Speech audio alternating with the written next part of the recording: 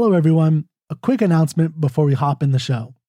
I had a mic malfunction in that I mistakenly used the wrong microphone for the first, a couple minutes, maybe 8-10 minutes of Luke and I discussing the intro of the show and the painting itself. So close to the beginning of the painting discussion, you'll notice a switch in the sound. I just want to let you know that was just my fault. But I think still this was an amazing episode. Luke and I had a blast with this.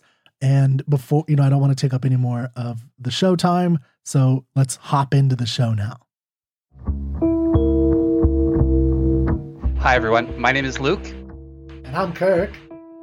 And we are here to surprise each other with art.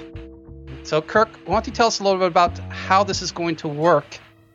And I'll introduce the topic. Okay, so I'll save the surprise for the topic soon.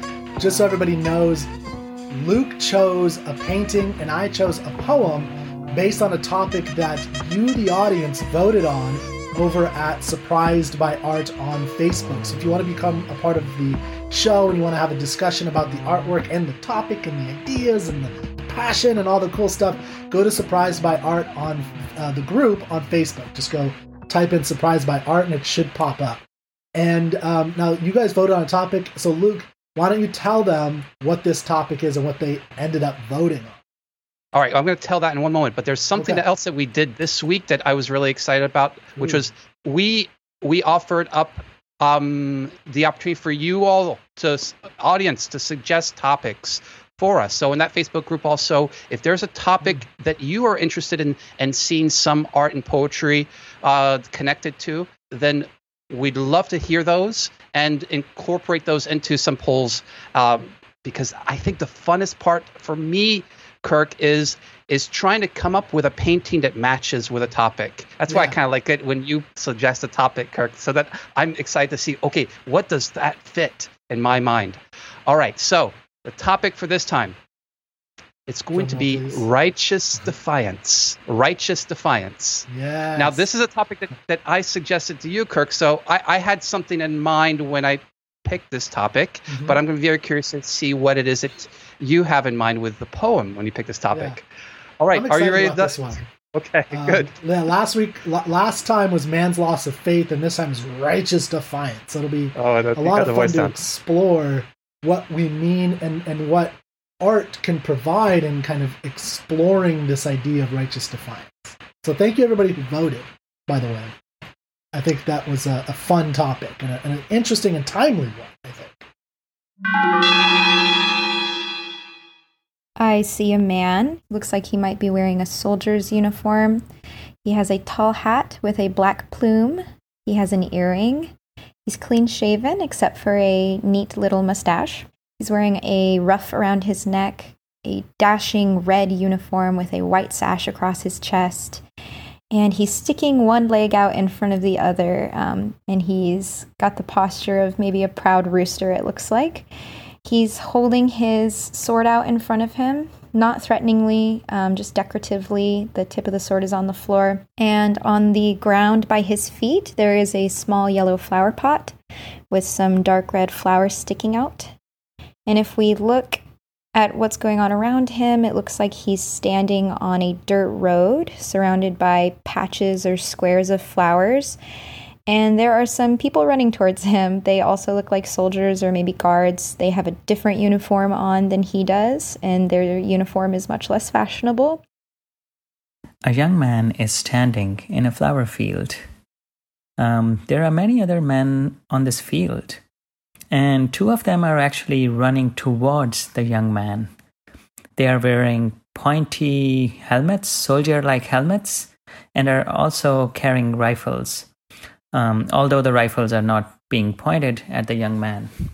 Most of them are on foot, trampling the flowers, and there's one guy even on horseback. Unlike these soldiers, our young man is standing on a pathway, a muddy pathway that has been constructed through the field. He's wearing shiny leather shoes, a velvety outfit. There's ruff on his neck. He's wearing nice gloves, black robe, all the signs of nobility. Looking at his feet, guarded by the sword from the approaching men, is a small flower pot. This flower pot has a single flower in it. There's a field, and I see a crowd of people running toward, it looks like a barn of some kind, and there's a person in the background with their hands up like they're about to surrender. And so you're kind of looking at the back of the crowd, and then in the front there are people kind of coming toward the view from the crowd, and they're facing the camera or the view, and they've got guns, and they look kind of injured. No, never mind. They're not injured. They're just sort of running toward what looks to be a general who's right at the forefront of the painting. And the general of the painting, he's got a sword that is pointed downward, like he's about to almost he's just kind of walking with it, and maybe he's about to draw it upwards or something, almost in triumph. I'm looking at a soldier, or perhaps he's in fact a revolutionary, standing on a clear-cut path, a single flower at his feet, and the flower in a pot. He stands defiantly in opposition to soldiers. Clearly they are uniformed and more standard issue soldiers who are running across a beautiful field of flowers. Now, the individual who stands defiantly opposed to them is probably, I would call him a musketeer, but given today's zeitgeist, I call him a revolutionary. Behind the soldiers is some kind of peaceful, sleepy village, but behind that, this strange, tall, almost magical, medieval-looking tower that's quite ominous in the background. All right, Kirk, are you ready to be surprised by the artwork I've got for you? Yeah, so let's hop into the painting. Again, Luke, now everybody, if you're listening to this, which you should be listening to this, then I recommend, if you have a moment, pause and look after Luke does a description with me. Try to look at the painting itself for yourself. But we've designed this to kind of help you in just listening to it, and then you can go and look at it for yourself and investigate. Okay. And it might be even fun to kind of, as you're listening in your mind's eye, conjure up what that image looks like to you, yes. And then go to the painting and see what it is. And we'll tell you what it is after I have explored it myself, because I've never seen this. Well, but Kirk, with your poetic way of describing things, I think the audience is going to... putting pressure on me. All right. Kirk, you're the best with words, so you better have some good words for this. Okay, all right, and I suggest just dive in with your description. Just start describing whatever it is you're seeing. No title? Okay. Oh, if you want to throw in a title right at the beginning, yeah, go ahead. All right. You ready? I'm ready. Right, Here it is. Okay.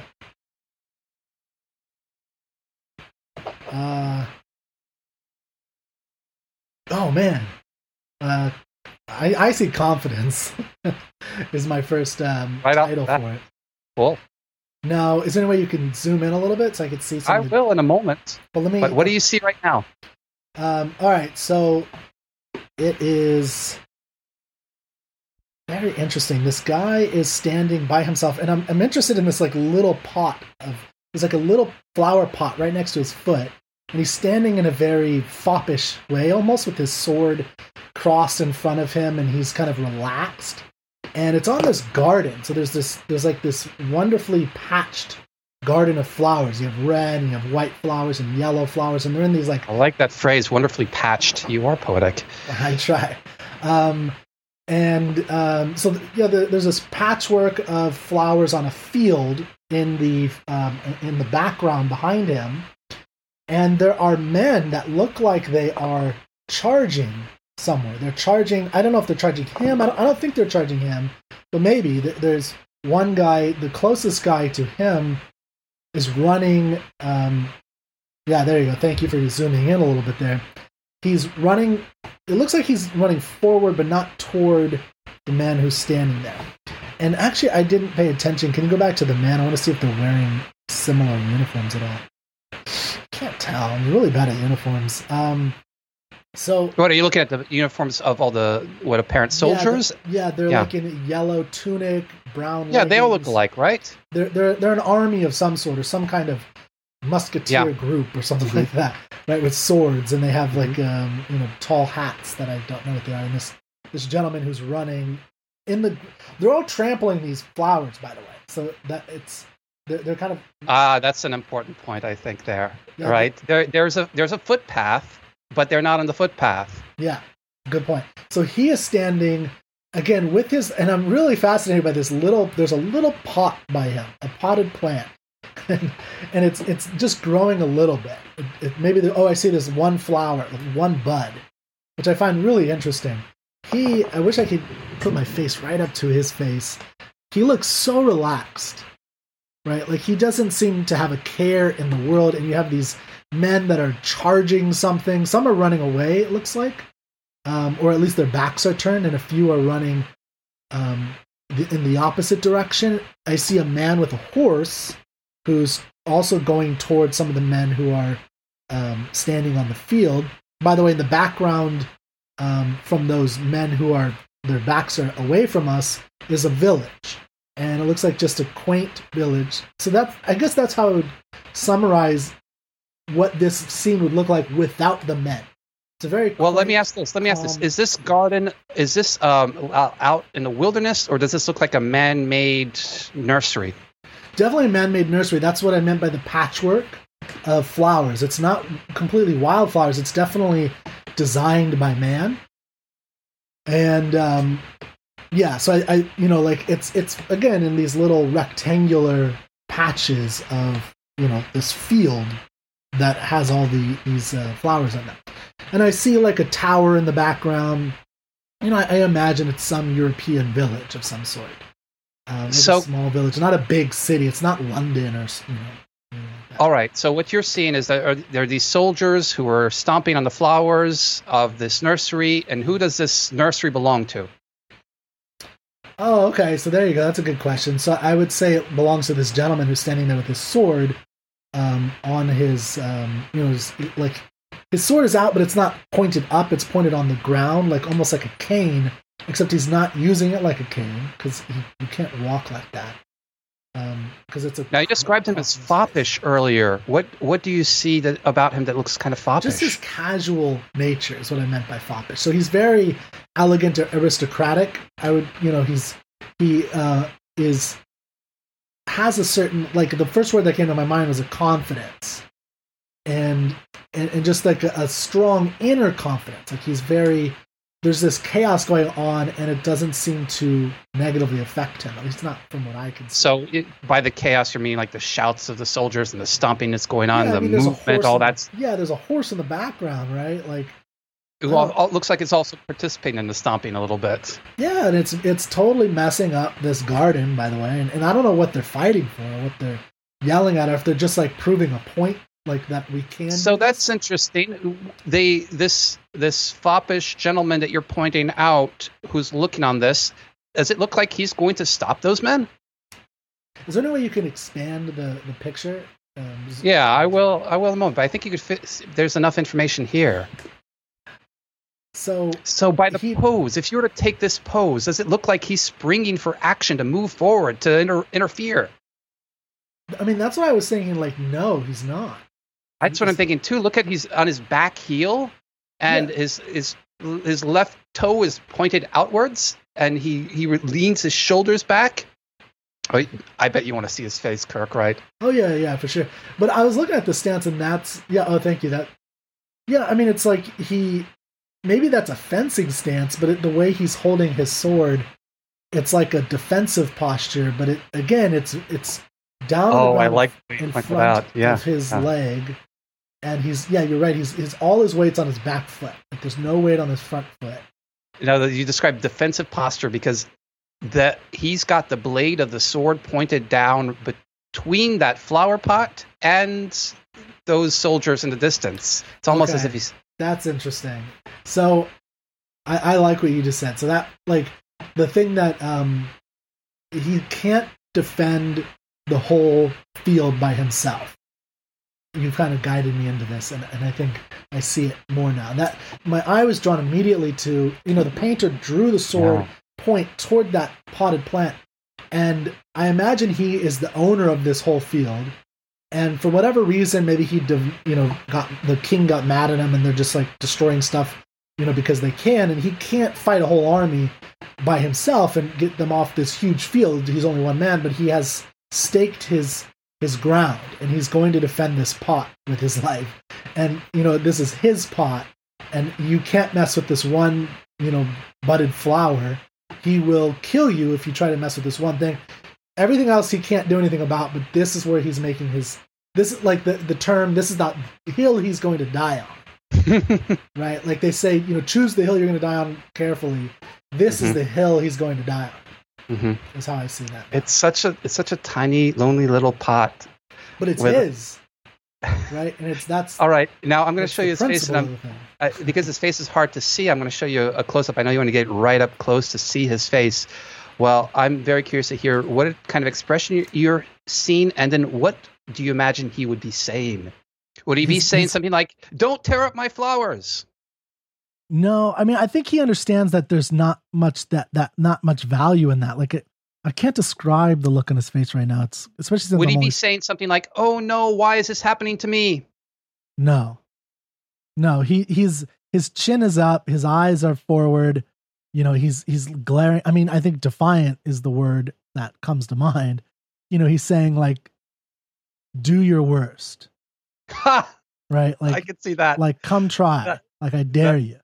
And I can almost get, like, when I look at the bigger picture, one thing that I just noticed was I can almost imagine the man who's trampling, the man who's closest to him, the soldier who's closest to him was running toward him, and then he said, "Nah, I'm not going to mess with them." Right? Like he ran. Okay, if you're to project out what was going to happen, yeah. Like he said, "No, it's not worth it. I'm out here by myself. My other guys are like 40 feet away. It's just me and this dude, and he doesn't look like a guy to mess with, right?" And I could see he's like, it's I dare you type thing. Oh, that's great. Yeah. You want to hear the title of the artwork? Please. A little bit of the background. So the title is called The Tulip Folly, and it references. Okay. I don't know how much you know about the tulip market in Holland in the 18th century, or here the 17th century, but tulips were prized. I think I just saw a movie a few weeks ago called The Tulip Fever. It's not a great movie, but it's beautiful. It's a beautiful movie. But tulips were prized, and there was so much interest in tulips that there would be the market became overflooded with tulips, so that eventually just I guess supply and demand. It just the vast supply of tulips pushed down the prices, and then the government at the time period, trying to get a hold of this oversupply, decided that they were going to destroy a bunch of the supply to get the price of tulips back up. And so they sent out soldiers to different tulip nurseries, tulip farms, to destroy vast amounts of tulips. Now, that's interesting. Yeah, I think I've heard something about tulips, like in economics, actually, and studying it. Like it was almost used as a bartering, like more than gold or something like that at one point, right? Like it was part of the economy, a major part of the economy. I'm not a botanist or horticulturalist, and I don't know much about tulips, but I knew that different tulips had different values, and that there were some that had staggering value. And one particular flower that had a particularly staggering value, which was I think I saw some stats where it was for an average year's earnings, you needed like 10 years average earnings to purchase one tulip, something like that, some exorbitant stat like that. And that flower was called a Semper Augustus, and it was a white flower with red streaks, a white tulip with red streaks in it. Okay. And I don't know if you can see the detail of that flower that he's got there. It's a little hard, but I could see that you're saying it's like a white center, and there's like a red or some color around the center on the bud. So there's one particular flower that he's protecting, and that's the Semper Augustus. That one bud is probably worth more than all the others combined. So in this instance, this is the one that he wants to protect, and that he's going to put his sword in front of and stand in that regal, foppish way in his best cape and hat and earrings and pristine mustache. Yes. I could see where you're getting righteous defiance from it, in terms of like, this is where I'm going to make my stand, for sure. Because all the other ones, I'm sure they're valuable to him, but he's willing to give them up to defend this one. And whether you know as a viewer that the value of this tulip or not, in terms of the global economy at the time of the painting or whatever, or when the painting is taking place, because of the way the painter, the artist, developed this scene where he's in the foreground, he's the biggest figure, the sword is, the pointed right down to it. He's put his body between him and this whole army. It like really emphasizes that there's something really important about this one little teeny pot with it's a fragile little stem, right? Like it could be easily broken, and he's willing to defend it.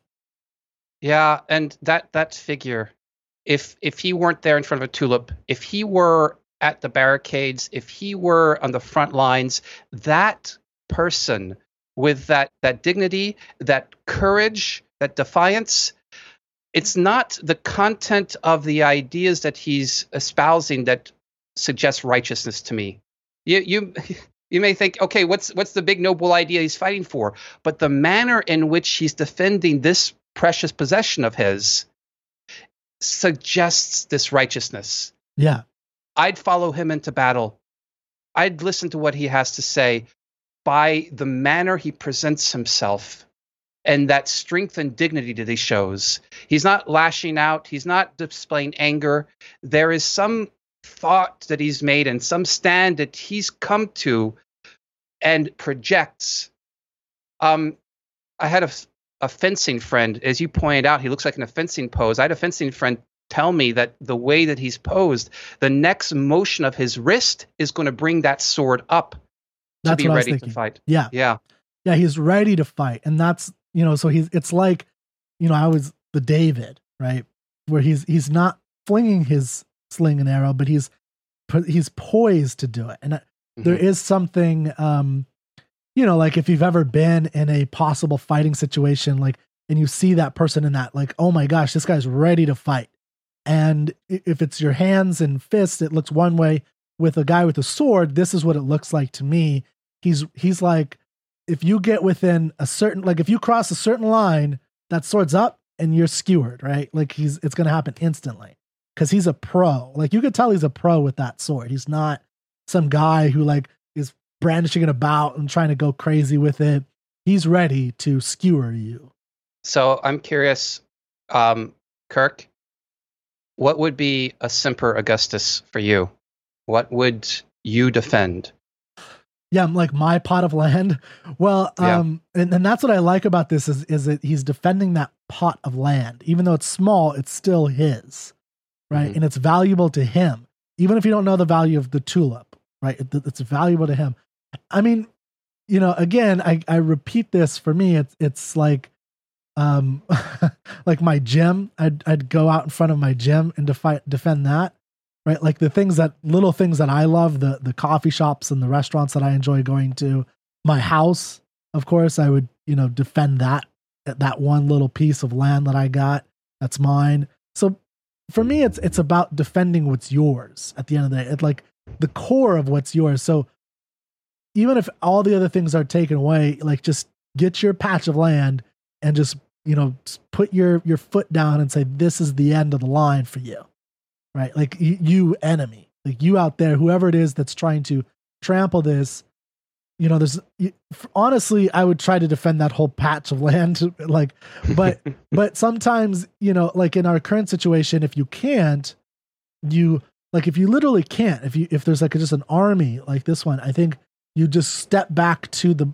place that you can put your one body in front of and say, this is my life, and you're not getting past here without taking my life. And I'm going to go down as difficult as possible. So there was some video of the protests in the early days that reminded me of this artwork. And it was in Minneapolis, just like the first few days. And there were some African Americans who had guns and were defending places of business from looters. Yep. That image is what struck me as really resonant. It's something that belongs to you, that is precious to you, and you're not intending harm, but you are there as a presence to defy, whether it's authorities, whether it's a mob, whatever it is, that this is something that's yours, that you're going to hold on to, that's going to be precious, and you are defending it. Yep. Yeah, I think 100%, like, find what's yours and defend it. And that's what this poem or this painting is about, I think. All right, great. So I'm interested in seeing your poem now and seeing how this that connects to this. Yeah.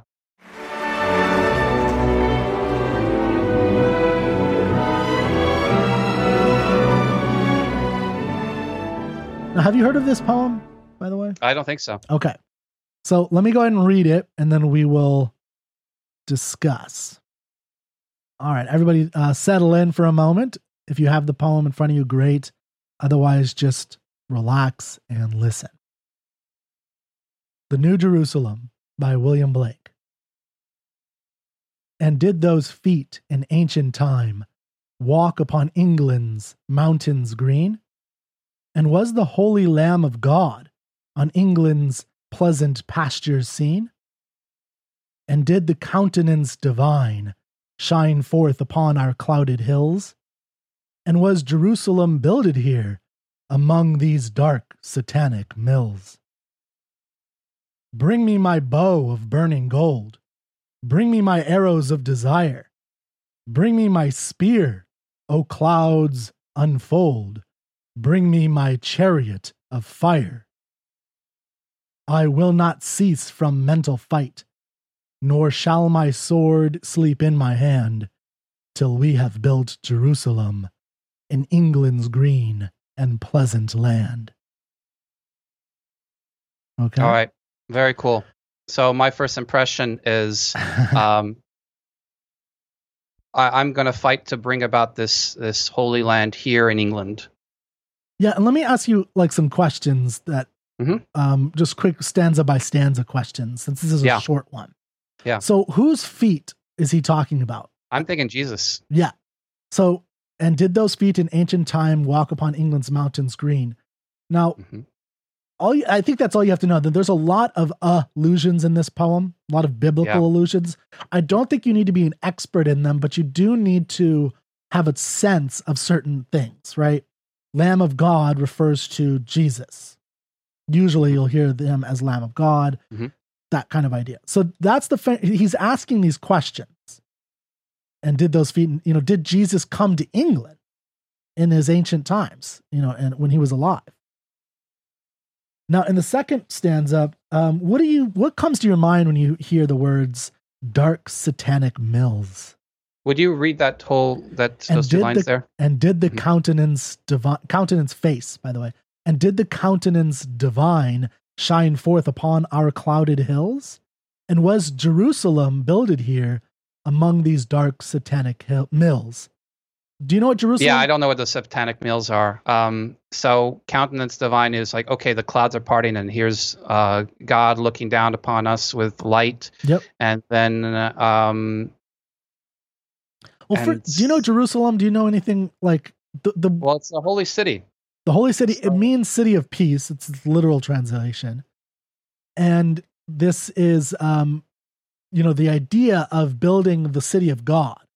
Right now, of course, today we know there is an actual location in Israel, but there is an idea of the New Jerusalem that I think is helpful to know, which is after the world is destroyed, there's going to be a new city built, like the perfect city. And it's going to be the utopia. And I think that's important for like unlocking this. Well, what does that have to do with satanic mills? Okay, so, well, and was Jerusalem, that means the perfect city built upon these dark satanic mills. Well, what's a mill for one? Well, it's where you're going to grind your grain. Yeah, it's grinding your grain. But so yes, that's 100%. But I mean, like, does the words dark satanic mills bring any emotion to your mind? Well, sure. It's ominous. So it's very ominous, and it's where is it located? I don't want to be part of these dark satanic mills. You don't want to be a part of them. And where is it built? Where are they built? Yeah, where is this? By rivers? Okay, by rivers, but I mean, where's the location of this poem? In England, yeah, right? So it's in England, and we're talking about these mills are coming, and they're dark satanic mills. No? Okay. What about Industrial Revolution? No, I wasn't making that leap at all. Okay. So I feel like that's getting a little bit into the background knowledge about the poem that I have no connection to while I'm reading this. So because the thing I'm still struck with is dark satanic mills, and I guess now what you're referring to is these are like mills, like factories, and this is something that's these factories are satanic. This is Industrial Revolution that is not what we want around here. It's antithetical to the meadows of green. Well, there's a literal and a metaphorical, and I was trying to get the literal in order to get you to the metaphorical, right? That's the issue with poetry is you have to kind of take a leap. And dark satanic mills, I think, has a connotation, a feeling of this, like you said, an ominous presence that's taking over the land. And it's just think of it as an evil presence. I don't think it has to be the Industrial Revolution. That's probably what he meant, literally what he was looking at in 1804 when this was written, but it's way broader than that, right? That's why it's been taken as the unofficial national anthem of England. It's way broader than just the Industrial Revolution.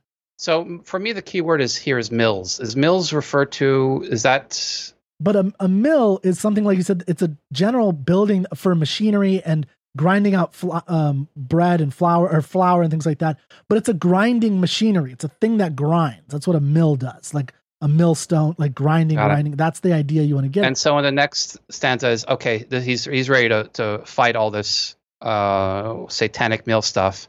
Bring me my bow of burning gold. Bring me my arrows of desire. Bring me my spear. O clouds unfold. Bring me my chariot of fire. Yeah. I think my favorite part of that is O clouds unfold, bring me my chariot of fire, because that harkens back a little bit to that countenance shine forth over our clouded hills. Because when I was picturing the skies parting and the sun coming out. And so it seems like he wants to be part of that, the skies parting and the sun coming out. He wants to bring out that chariot of fire just where God's countenance comes from. And all right. Yeah, and think about those, just this stanza alone, and forget the rest of the poem for a second. You know, if you were in a battle, right, and you had your leader who comes up, and you know, even the I don't want to get into the painting too much. We'll talk about that later. But think about this gentleman, someone who said this, right, and the words that he's like, "Bring me my bow of burn." It's very obviously poetic, but it's powerful words, I think. No, I like the connection you're making to what I was saying before about, okay, this is a type of person that, and the painting that I would want to have before me in front, in a battle on the front lines. And so what you're saying is these are the words of somebody you would want as your leader, righteously fighting and define whatever there is in the land. I mean, that's how, that, you know, bring me my bow of burning gold, bring me my arrows of desire. It's just, for me, it's just very resonant and powerful. So what do you make of bring me my arrows of desire? Because I'm immediately thinking of Cupid, you know? But not in the context. So yes, there is that, but in the context of bringing... Yeah, but what does it mean in the context? Well, in the context of a burning gold bow, so this is a weapon, like a bow is an actual weapon, a deadly weapon, and it's fueled by his passion and his inner desire to bring Jerusalem about. So this is what he's actively trying to do. So this is, to me, this is very active language. This is language that is saying, we're going to build this Jerusalem within the context of the poem, right? And that's what he says at the end, till we have built, because the next stanza is, I will not cease from mental fight, nor and shall. So that's interesting there, because what you have is, what you're describing is, okay, give me my bow, give me everything here. Where's my chariot? You're describing as this active, this activity that he's undergoing. And then the next line is, I will not cease from mental fight. Yeah. Mental fight, nor shall my sword sleep in my hand. So his sword's not going to sleep in his hand, his action, nor is his mental, his thoughtful activeness in creating this world that he's going to create. And that's why I think the kind of power of it, because this poet is a fighter at the end of the day, right? Like, he's a dreamer and a fighter. These things go together. It's not one or the other. He's a fighter, and his weapons are bow and arrow, spear, chariot, sword. Those are the things that he has. But these physical objects, they kind of, for me, they become charged with emotions and significance because of the context of what he's fighting for, what he's talking about, and then just the resonance of just if you say it, bring me my bow of burning gold, right? Bring me my arrows of desire. Bring me my spear, when you say it, oh, clouds unfold. Well, I think it lends itself to that kind of speech. Bring me my chariot of fire. I will not cease. Right? It's got that oomph to it. And it's meant, I think, to be sung in a sense. Like, it's meant to be sung, and it is. It's literally, the national anthem of England, or the unofficial one, because it's meant to be sung with some power and resonance. All right.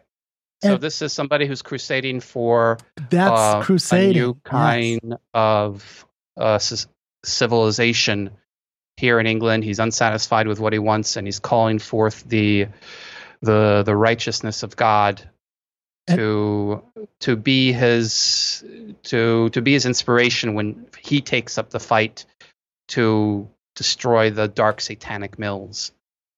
You can take the dark satanic mills to be any machination that kind of impedes on a better life, progress and moving into something better. And dark satanic mills has become that kind of phrase of like, these are the dark satanic mills of our time.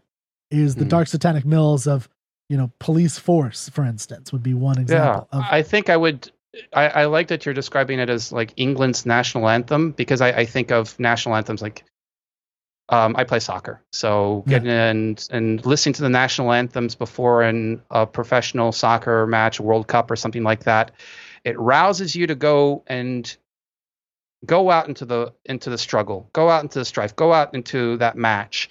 And I can imagine, in whatever kind of strife that I'm about to undergo, that I think is worthy of fighting for, I can imagine repeating these lines or singing this to myself to pump me up, to say, all right, bring me my bow of burning gold, bring me my arrows of desire, bring me my spear, O clouds unfold, bring me my chariot of fire, and I'm going to go in and I'm going to fight. It's motivating me to see the righteousness of what I am about to engage in.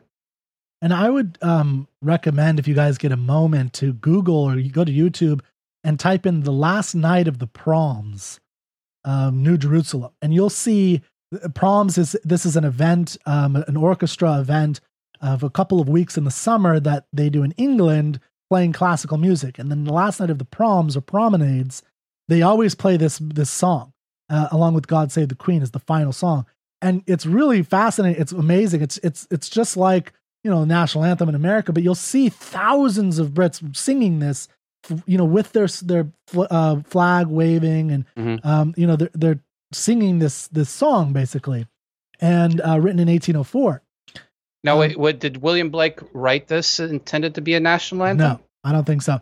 In fact, there's some view that he looked at it as a kind of criticism of what was going on at the time, but it was primarily during World War I taken up as an anthem to kind of differentiate England from its adversaries, right? Because think about like what a New Jerusalem is, again, is a utopia. And they're saying that we're going to, he's saying in this poem, nor shall my sword sleep in my hand till we have built Jerusalem in England's green and pleasant land. Now, not necessarily the literal Christian Holy Land, although that is one interpretation, but the perfect area. Like this island is going to be, this England's green and pleasant land is going to be the land of this perfect harmony, peace, and progress is going to happen here.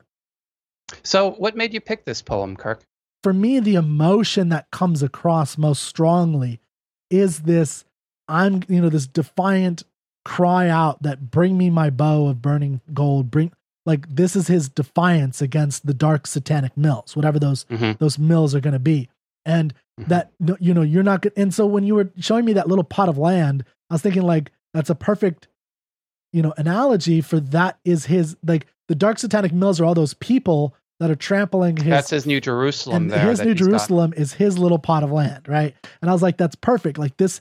So if you don't have to be in England, although this is great for English people, of course, because it has England's green and pleasant land. Just like America's fields of wheat, America the Bountiful, right? That poem or that song, and it's that kind of thing. But it has I think a broader resonance, and especially that third stanza with the "Bring me my bow" of like that. From if I can, so go ahead. I guess what you're imagining maybe is if we take that character from the painting, that foppish aristocrat with his elegant sword, spirals in the handle, that before he sets out to go find that pot and to stand there in defiance of them, he could be saying to himself, bring me my spiraled sword, bring me my little, I guess my whatever it is that he's got, whatever, bring my boots that I'm going to wear. But it's his preparation before he goes out to defy the soldiers that are coming in. And I'm wondering also if that points out a little bit of the difference between. I was going to say the difference too. Poem. Yeah. So go ahead, articulate that. What is that? Well, I think so. As we found out in the painting, if we're going to now talk about the combination of painting and poem here, what I noticed about the painting is that he is defending more, right? He's more on the defense. This is more on the offense. Yeah. So this is the opposite side. This is saying, this is him like they're about to trample his pot of land, and he's going to fight back. The satanic mills of those soldiers are coming. They're grinding his whole field. They're coming, and it's like, Game of Thrones right at the last second with, I don't know if you guys saw that show, but when he's like standing there and that whole horde of horsemen are coming at him, right? And or he's, it's just him by himself, right? And that's what I thought of when I thought of your painting. And then, but he's ready. He's going to go out there and he's going to, he's that's going. A great visual connection. And he's going to fight. But the difference is with the poem, it's more in the fighting mood. He's more in, that's it. Like, we're not going to stop fighting. So I can imagine almost like they've already trampled it and he's going to regrow it and they're going to try and stop him or something like that. And now he's going to go fight, right? Like so that's the feeling I get, is that this is more of a fighting mood versus like, this is the last stand. This is the hill to die on. It's like, we've died on the hill or we're about to die on the hill, but no, we're going to fight back. Like that's what I'm getting from the difference between the two. Mm-hmm. Which one would the American national anthem better fit? New Jerusalem or the painting of the Tulip Folly or Tulip Lord? Oh, man, the American national anthem? Yeah. Oh, say, can you see the Star Spangled Banner? Yeah. So I'm trying to think. That one. They don't sing that anymore, so I don't hear it as much as I used to. I used to love that song. But the gist is, I think it's you got. Yeah, I'm trying to recall. The flag is flying while the bombardment is going. The flag is still. Yeah, thank you. The bombardment. I mean, it's almost like a combination between the two, right? Because they're being bombarded. I guess it'd be more painting. It'd be more your painting than this poem. Yeah, and that would be my stance. What do you think? Yeah, I think so too, because it's despite all the craziness that's going on, that flag is still there, unaffected, showing dignity, just like he stands proudly. Yeah. I like how you defined or explained in the posture before, in the understanding the painting, that while he notices, or he's informed, this guy in the painting, he's informed that these soldiers are coming to trample his tulips, that in that moment he might say something like, bring me my bow of burning gold. I think that's an important connection the emotion of I'm not gonna cease from my fight until I've built. Wait. I was about to say that, but you missed one word, an important word in what you just said. What's that? I will not cease from mental fight. Yeah. And I think our figure in the painting, not mental, is totally mental. Oh, his fight is absolutely totally mental. Having to stand there to resist. That look of defiance is not just okay. I'm going to look defiant. It's building up the courage and the knowledge. I'm not going to react to everything else that's going on right here. I'm going to be self-possessed enough at this moment to see everything that is my life being destroyed before me, and know and keep in my mind and know that there's one thing that I will not let be destroyed, but I've got to protect it and I can't overreact. Okay, that's really interesting. Yeah, I think I think I would agree with you, and I would probably extend it. That mental fight can mean a couple of things. I think in relation to that painting, you're right. It's his internal struggle, or his internal. If you put yourself in his place, in his place. Yeah, like if Kirk, you're I don't know, defending your home or something, or having to watch as government officials or protesters or whomever it is, kind of start to get onto your threshold, and you got to bolster yourself up. Yeah, get yourself pumped. The rage you might be feeling, the anger, the need to act, the need to lash out. I 100% agree. That's really interesting. Yeah, and actually I saw the movie again last night, which I haven't seen in since I was a kid. Chariots of Fire. I don't know if you've heard of that movie, but it's the soundtrack is one of my favorites. Yeah, right, that electronic piano or whatever. Yeah. I can't do the thing. I won't do it. Oh, but go ahead. Sing I for can't us. do it. I Sing forgot for it. us. I'm really bad with music, so I won't mess it up. But you guys probably know what I'm doing if you go to YouTube and do Chariots of Fire. But it was a 1981 film. It won 7 Academy Awards. Huge film at the time in terms of the prestige that it got. And it's all about. Curious to see where it's going. Yeah, it's all about the mental internal fight that makes a runner go. Have that. It's about runners basically in the 1924 Olympics, and like, what is it that drives them to push harder than they're capable of pushing in that moment? And they took the Chariot of Fire from this poem. It was inspired by this poem, although this is in the Bible. I say, bring me my Chariot of Fire. Yeah, Chariot of Fire. And so, like, when you get this burning gold idea, his burning gold, think of it as like created from light and like that internal, like that's what you're saying about this defiant painter, or this guy in this painting, this defiance, is that burning passion is internal, right? It's inside him. You can't necessarily see it except in his expression. You get a sense of what's inside him. Those arrows are like his piercing aspirations. Like, this is my goal. These are what I'm trying to go for. For the painting, my goal is this is the hill I'm going to die on. That's my aspiration. That's how I would put that. And then, for me, the Chariot of Fire is like Phoebus, the sun god, in his chariot in Greek mythology, drives the sun. And it's all these emotions in these concrete imagery. This is why I love this poem. I think what I'm taking away from the combination of the two is you have a kind of before and after. You have the poem, the setup of the vision of what it is that you want, what matters to you, the idea that you are going to fight and defend, and the preparation for rousing yourself to do so.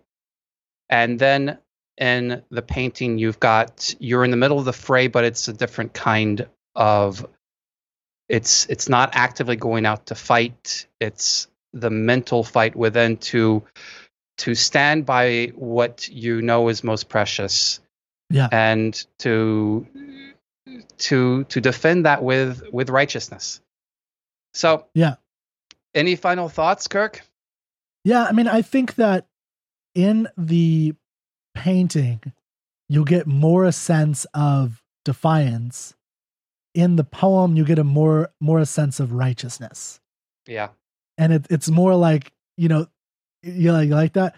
It's more. I kind of like it. But I want to be careful of that too, because there is that vision of that and if you haven't seen the painting yet, I can't wait for you to see it. But that vision is what I would call a vision of righteousness, because he would be fighting. He would be he would be on his chariot of the sun.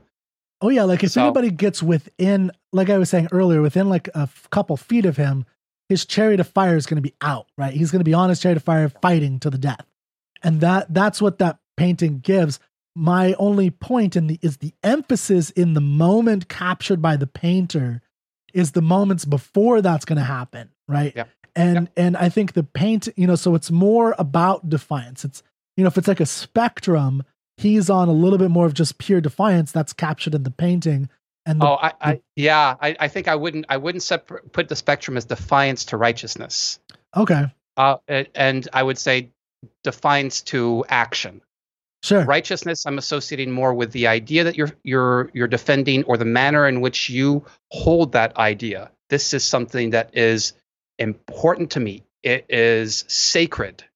And even though that's just a little flower, it's sacred to him. Just like you pointed out, that little pot of flower is just like a New Jerusalem. Yeah. Now, do you think that if someone crossed that line, he would in his own way speak that third stanza? Do you get that? I think he's already spoken that third stanza before he got out there. Conclusion. Okay. Yep.